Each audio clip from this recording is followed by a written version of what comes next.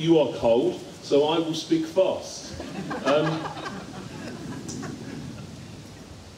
Right, it's good to see you. Well done, you are the faithful, like Herman said, sticking it out in the cold. I can promise you it will be warmer next week. We've got the pool ready, as I said, for next week. So, yes, I look forward to seeing you again next week. The pool actually is there in preparation if anyone does want to be baptised. We promise we will raise you up again, and you can wear thermals and stuff in there. It will be fine. But we're going to carry on going through our series in Luke today. We're going through chapter 14 at the moment. Herman started it last week. And we're looking at where Jesus had been invited to dine with a ruler of the Pharisees. Do you remember that? Yes, nod and wave. Good. Okay, this all comes in a section as well where Jesus is talking about banquets a lot. I'm diving straight in, so you're not sitting in the cold, okay? I'm talking fast. At the end of chapter 13, he was talking about who would be reclining at the table, speaking about the end times when Jesus returns. And last week, Herman looked at where Jesus was healing a man at this dinner invite with a man with dropsy, basically bad fluid retention. His limbs were swollen and stuff. And Herman was talking about how the religious men of the time had made the Sabbath into this big book of rules of do's and don'ts, things you can and can't do on the Sabbath. And actually what Herman was making the point was that Jesus was taking back the Sabbath and turning it back to what it was, because the Sabbath was actually made by God for man. And he was making it what it was supposed to be, a blessing. The Sabbath was supposed to be a blessing, not this complicated list of rules. And actually, that you can only find true rest in Jesus, that Jesus is better than the Sabbath. And as we move in through chapter 14, we're going to start from verse 7 today. Jesus starts to teach about humility. So, find your Bibles. We're going to go from chapter 14, verse 7.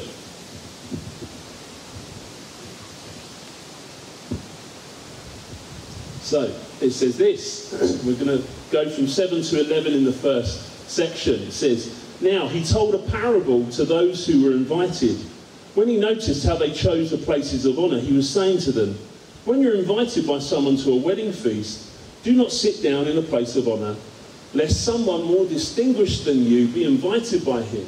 And when he who invited you both will come and say to you, "Give your place to this person," you'll begin with shame to take the lowest place.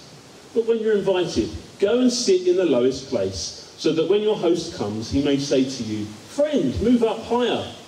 Then you'll be honoured in the presence of all who sit at the table with you. For everyone who exalts himself will be humbled, and he who humbles himself will be exalted. Now, in the heading of your Bible, it will probably say parable of the wedding feast, but this kind of sounds like wise advice from Jesus. He's talking about table etiquette, surely. But actually what Jesus is talking about is teaching us how to be humble. And at the beginning of chapter 14, you remember it says the Pharisees, were watching him carefully. And now Jesus is turning the tables on them because he sees the people jostling for positions of honour at the table. And people are wanting the best place. They're wanting to be near the important people. And what follows from Jesus is advice concerning these worldly issues involving human preoccupations with honour and shame. And these have eternal ramifications. So rather than seeking kudos from humans, we should be seeking and concentrating on honouring who God seeks to honour. And therefore this has got this kind of parabolic tone, which is the opposite of worldly advice. Worldly advice says push for success, make yourself known. But this parable is saying, actually, make yourself humble. Wait for God to exalt you. He starts by saying, don't push for a place of honour. Don't be looking to push yourself forward, to make yourself be great. And these banquets in the ancient world were often an occasion to publicly display the social status. The most important person would be seated closest to the host, and those of least significance would be seated furthest away. That's not the case today. So those of you at the back, you are not of least significance, and those at the front are not the most important. Here Jesus is talking about an event where people aren't assigned specific seats, and they're organising themselves, and people are jostling for position. What Jesus is getting at through this first chunk of verses is a larger principle. It is the counter-intuitive nature of the kingdom of God. And that's why it's important that we understand the meaning of this parable, so that we aren't like those guests who are scrambling for position, trying to exalt themselves at the table.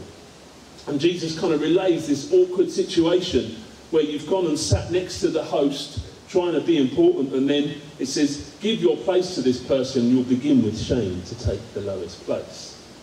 A bit awkward. So he advises his audience to take the lowest place, so that when their time comes, the host will elevate them to a better position, receiving public honour. He's not talking about reverse psychology here. He's not saying, no, don't go to the lowest place in order to manipulate others to give you into giving you public honour. No, Jesus is encouraging us here to be humble, to not think too highly of ourselves. To be great in the kingdom will be those who one who humbles oneself. For we serve a God, a glorious King, who stooped low to wash his disciples' feet. Jesus came not to be served, but to serve, who was exalted through the humiliation of the cross. In our day and age, we might not worry much about where we sit at a table at a dinner party, but we have our own ways of demonstrating favour and honour. I think we've actually far surpassed it today. You think about the number of likes or followers you might have on social media, or how we are so concerned of our appearance, or the job we have, or the car we drive, or the neighbourhood we live in, or the friends that we have. How will this appear to others? How will this slot us into the social pecking order? And there's nothing wrong inherently with wanting to do well or succeed, but we run into danger when our hearts begin to crave the honour from others that success will bring. And the antidote to this message that the world sends, that we should always push for success, reach for our own glory, is to actually find your meaning in the sacrificial love of Jesus.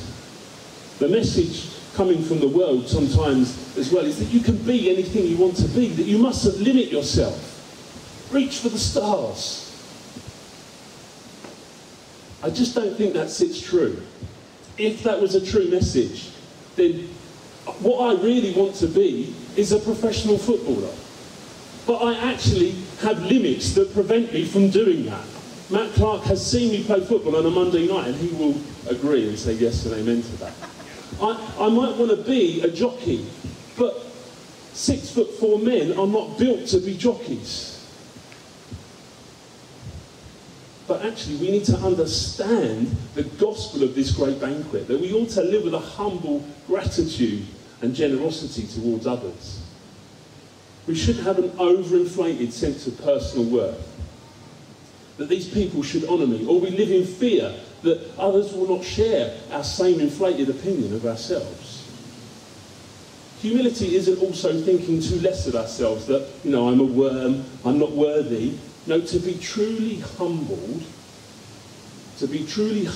is to have your heart captivated by the way that God has made much of you through his Son and saving you by dying on the cross. Then and only then will you be freed from the recognition of others. It's something that we all do battle with. I've never been so cold whilst preaching that my nose is dripping. I'm used to working outside as well. I shouldn't be like this. Anyway, it's something we all do battle with. I do battle with this. With my background, I left school with no education of anything worth mentioning. But God has put me in a town of professional, well-qualified, successful, powerful people. And guess what? I'm the one that's leading the church. It's a constant battle. I have to die to what others will think of me. What they will think of me in this role, what they will think of me in this town, because God has put me here and he is shaping me. This is a constantly humbling experience. He's shaping me into the image of his son. I found this quote on humility, on what true biblical humility is. This is from one of my favourite authors, Tim Keller. It says this: gospel humility is not needing to think about myself, not needing to connect things with myself. It is an end to thoughts such as, I'm in this room with these people, does it make me look good? Do I want to be here? True gospel humility means I stop connecting every experience, every conversation with myself. In fact, I stop thinking about myself. The freedom of self-forgetfulness. The blessed rest that only self-forgetfulness brings. True gospel humility means an ego that is not puffed up, but filled up. And this is totally unique. Are we talking about big self-esteem? No. So is it low self-esteem? Certainly not. It's not about self-esteem. Paul simply refuses to play that game in 1 Corinthians 4. He says, I don't care that much about my opinion. And that's the secret. A truly gospel humble person is not a self-hating person or a self-loving person, but a gospel humble person. The truly gospel humble person is a self-forgetful person whose ego is just like his or her toes.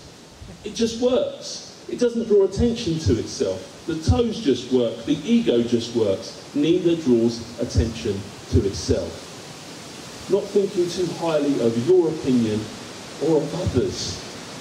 And lastly on this, in verse 11, Jesus ends it with, everyone who exalts himself will be humbled, and he who humbles himself will be exalted. Because if you go to God and say, I deserve your acceptance, then you will be humbled, because he will reject you.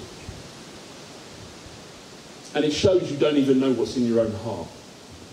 But if you humbly go to God and say, I deserve your rejection, please forgive me, you will get acceptance. And that's the gospel.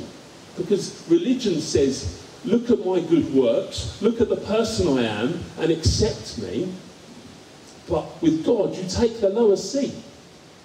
You humble yourself, and you will be exalted. That is salvation by grace. Humble yourselves, it says in 1 Peter 5:6. Humble yourselves, therefore, under the mighty hand of God, so that at the proper time he may exalt you. When you realise your acceptance in Christ, you don't look at your external wealth, you look at the riches you have in heaven. That is so important in a place like Sevenoaks. You can so easily get caught up and sucked up into this. But be humble before him. Accept you need forgiveness. Repent before a holy God. He knows and sees everything you've ever done and ever thought. And then from verse 12, we're moving on. It goes on from addressing the guests to the host. He moves on from beyond worrying about the seats at the table to who we seek to serve as guests at the table. So let's go back to verse 12. We're going to go from verse 12 to 24. And he said also to a man who had invited him, when you give a dinner or a banquet, do not invite your friends or your brothers or your relatives or rich neighbours, lest they also invite you in return, and you be repaid. When you give a feast, invite the poor, the crippled, the lame, the blind, and you will be blessed, because they cannot repay you. For you will be repaid at the resurrection of the just. When one of those who reclined at the table with him heard these things, he said to him, blessed is everyone who will eat bread in the kingdom of God.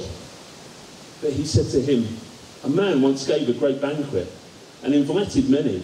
And at the time for the banquet, he sent his servants to say to those who had been invited, come, for everything is now ready. But they all alike began to make excuses. They said to him, I bought a field and I must go and see it. Please have me excused. And another said, I bought 5 yoke of oxen and I must go and examine them. Please have me excused. And another said, I've married a wife, and therefore I cannot come. So the servant came and reported these things to his master. And the master of the house became angry and said to his servants, go out quickly to the streets and the lanes of the city, and bring in the poor, the crippled, and the blind and the lame. And the servant said to him, Sir, what you have commanded has been done, and still there is room. And the master said to the servant, go out to the highways and the hedges and compel people to come in, that my house may be filled. For I tell you, none of those men who are invited shall taste my banquet. So Jesus here, through this discourse that we're looking at, he's addressing three people: the guests, the host, and then one particularly smug guest. And he starts his second address by urging the host not to invite guests who can repay our kindness. We should not invite friends or relatives or rich neighbours, for the repayment will come when they invite us back. So is Jesus saying here that we should never invite friends and family over? Yes, he is. Let's end there and let's pray. Father, thank you for this. No, that's not what he's saying. This is what we call a Semitic idiom. He's saying something to get a point in his language that we may not understand. An idiom is a figurative meaning which is different from the literal meaning. So I did pay some attention at school. Another example of this later on is in verse 26, where it says, if you do not hate your own father, mother, wife and children. Is Jesus saying we should hate our families? No. What he's saying is, in comparison to me, how much you love me, so much more that your love for your family looks like hate. So the idiom is that you should actually hate, not that you should actually hate your parents, but your love for Jesus should be more than anything else. Are you with me? Do you understand? Great. So when he's saying don't invite your friends or your rich neighbours, he's not saying don't ever do that, but he's saying don't only do that.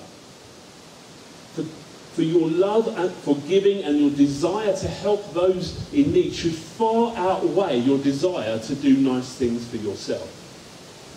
I don't know about you, but I often have a desire to do nice things for myself. Do you have a desire to do nice things for yourself? Yes, good. I'm not alone. But when you give out in this life, don't expect a return in this life. If you want your reward now, then you won't receive it in heaven. Jesus says in Matthew 6, beware of practicing your righteousness before other people in order to be seen by them, for then you will have no reward from your Father who is in heaven. Thus, when you give to the needy, sound no trumpet before you, as the hypocrites do in the synagogues and in the streets, that they may be praised by others. Truly I say to you, they've received their reward. But when you give to the needy, do not let your left hand know what your right hand is doing, so that your giving may be in secret, and your Father who sees in secret will reward you. So true righteousness doesn't look for payback. It is offered free of charge graciously, just as God in Christ has forgiven us free of charge. And Jesus ends his second address with telling us, as he does in Matthew 6, you will be blessed because they cannot repay you, and you will be repaid at the resurrection of the just. And then there's this man reclining at the table, responds with what he might have thought was just this reflection, assuming that people like himself will be at that great resurrection. But again, Jesus shocks his audience with his response. Like when he was talking about the narrow door, he says, not all will taste of the banquet. Jesus goes on to tell this parable of how people start to make excuses because they can't come to this banquet. They've bought a field, or they've got a yoke of oxen, or they've got married, all sorts of excuses of why they can't come. Good reasons, but they're all usual people of good social standing. They cannot come. There's all sorts of reasons, making excuses not to make a priority for the invitation of God. But when God invites you into his kingdom, he wants us to seek first his kingdom and his righteousness, and all these other things will be given to us as well. we mustn't have is let worldly concerns impede our devotion to God. Even things like our families. As parents, we can so easily let our kids become the centre of our world. But I don't know about you, but when kids have the world that revolve around them, they're not that much fun to be around. Have you ever seen or come into contact with kids whose world revolve around them? Yeah, they're not much fun. But the cares and riches and pleasures of life can choke the word of God. Nothing should slow you down or get in the way to how you respond to the invitation that Jesus has given you. Not only does he give you eternal life and forgiveness of sins, but he's offering you a place in his worldwide mission of telling the world about him. He's really challenging the Israelites here, and those who think they have this assurance of salvation over the next few weeks as well, of the verses that we're looking at, but also we have to apply this to us. How many of us let stuff get in the way? We think, well, God wouldn't want me to neglect my career. God wouldn't want me to neglect my family. I'll give him time when I'm less busy. When I'm ready, God, I'll come and do that thing you want me to do. I don't think that's what these verses are saying. I don't think that's what Jesus is challenging us with here. Jesus, over this week and next, I believe, wants to challenge us. He's not looking for a crowd of people.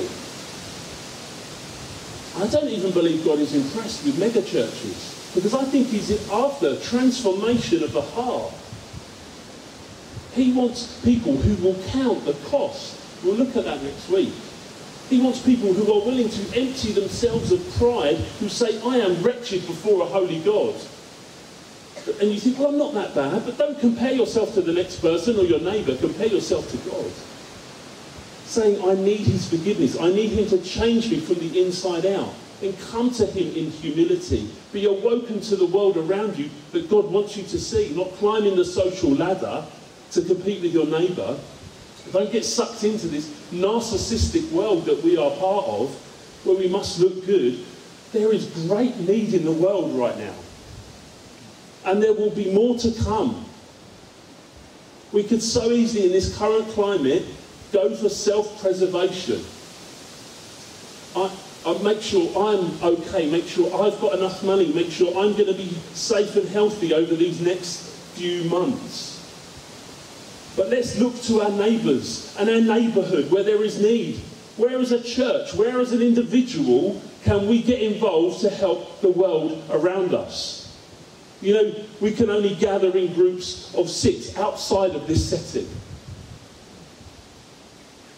Who can you invite round? The world is starting to lose connection with each other because of this, because of fear of the virus. We are in a unique situation. You know what Gemma was saying about Sammy? Sammy has only just come into the kingdom in the last year. When we're promoting Alpha, it's not just because we want to get more people on Alpha, because we want to have a successful cause. It's because of people like Sammy who have lives changed. She said to Gemma that she felt alone before she came into church. But she knew in that hospital last night that she had an army of people praying for her. She knew that she could speak to people in the hospital wing about the hope that she had. That didn't exist before she came to church. This is life-changing.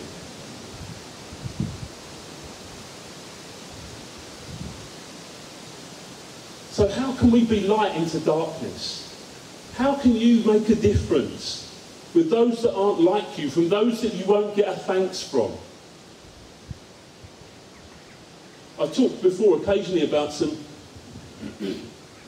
young men that Gemma and I tried to look after when we lived in Bury St Edmunds. They had very few social skills. They had no working skills. Lived on their own. Had a tough background, family background. We used to invite them in, we'd cook them dinner, I would teach them how to work, I'd occasionally take them to work when it wasn't too dangerous and they wouldn't hurt themselves. Teaching them life skills and feeding them and teaching them how to cook. Did we ever get any thanks from them? No, we didn't. but we were trying to restore them and trying to give them kingdom principles. But it is so worth it to see what happens. And we need to be like the servant of the master of the house in verse 23, to compel people to come in so that his house will be filled. Who can you speak to about Jesus? Who can you invite to people to Hope on the Hill, even though it's cold? Tell them to wrap up.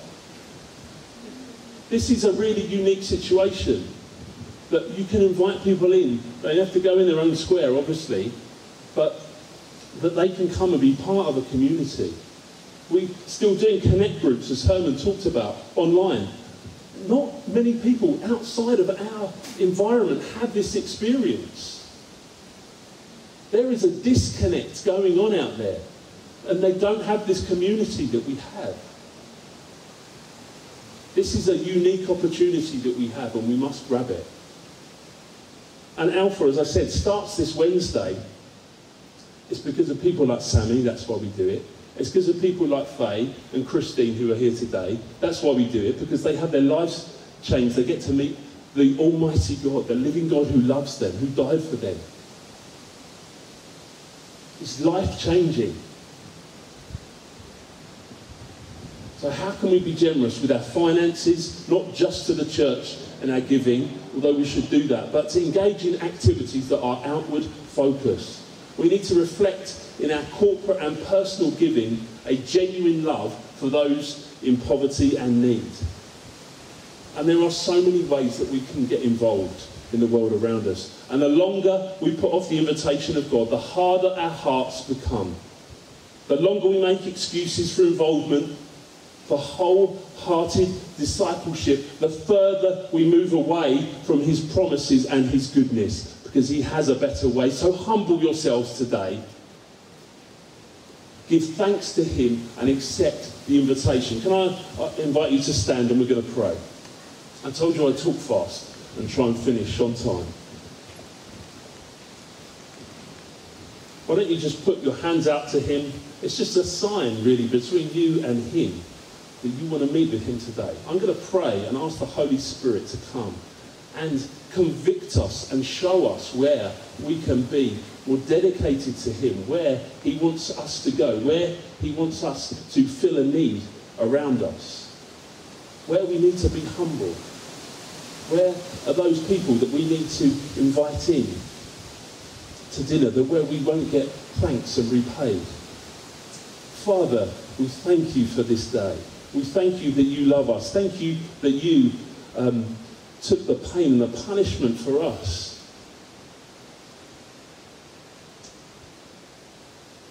We don't deserve your grace, Lord, but that is the beauty of it. We don't deserve it, but we receive it anyway. Lord, I want to pray for my brothers and sisters here today. Help us, Lord. Help us be outward looking. Help us look for those who are the version of the blind and the lame and the poor and the crippled around us, Lord. Help us compel those around us to come into your house. Help us, Lord, see the world around us. Have eyes to see and ears to hear of all that is going on around us. Help us, Lord, cast out fear. Help us keep our eyes upon you, the one who loves us perfectly. Help us not worry about social status. Lord, help us be humble before you. Oh God, we pray. Help us die to the fear of others' opinion. Help us die to our own opinion, oh God, today. I pray that for myself. I pray that for us as a church, Lord Jesus. Challenge us, Lord, this week as we consider these verses, as we go into next week, and there's even stronger verses to consider, Lord. Help us be challenged by your words. Amen. Amen. Okay, it's just gone 5, and there endeth the service. It will definitely be warmer next week, so you won't need to wrap up, I promise. Thanks for coming. If you could leave swiftly, try not to mix with other groups, just go to your car and leave. That's the joy of being together.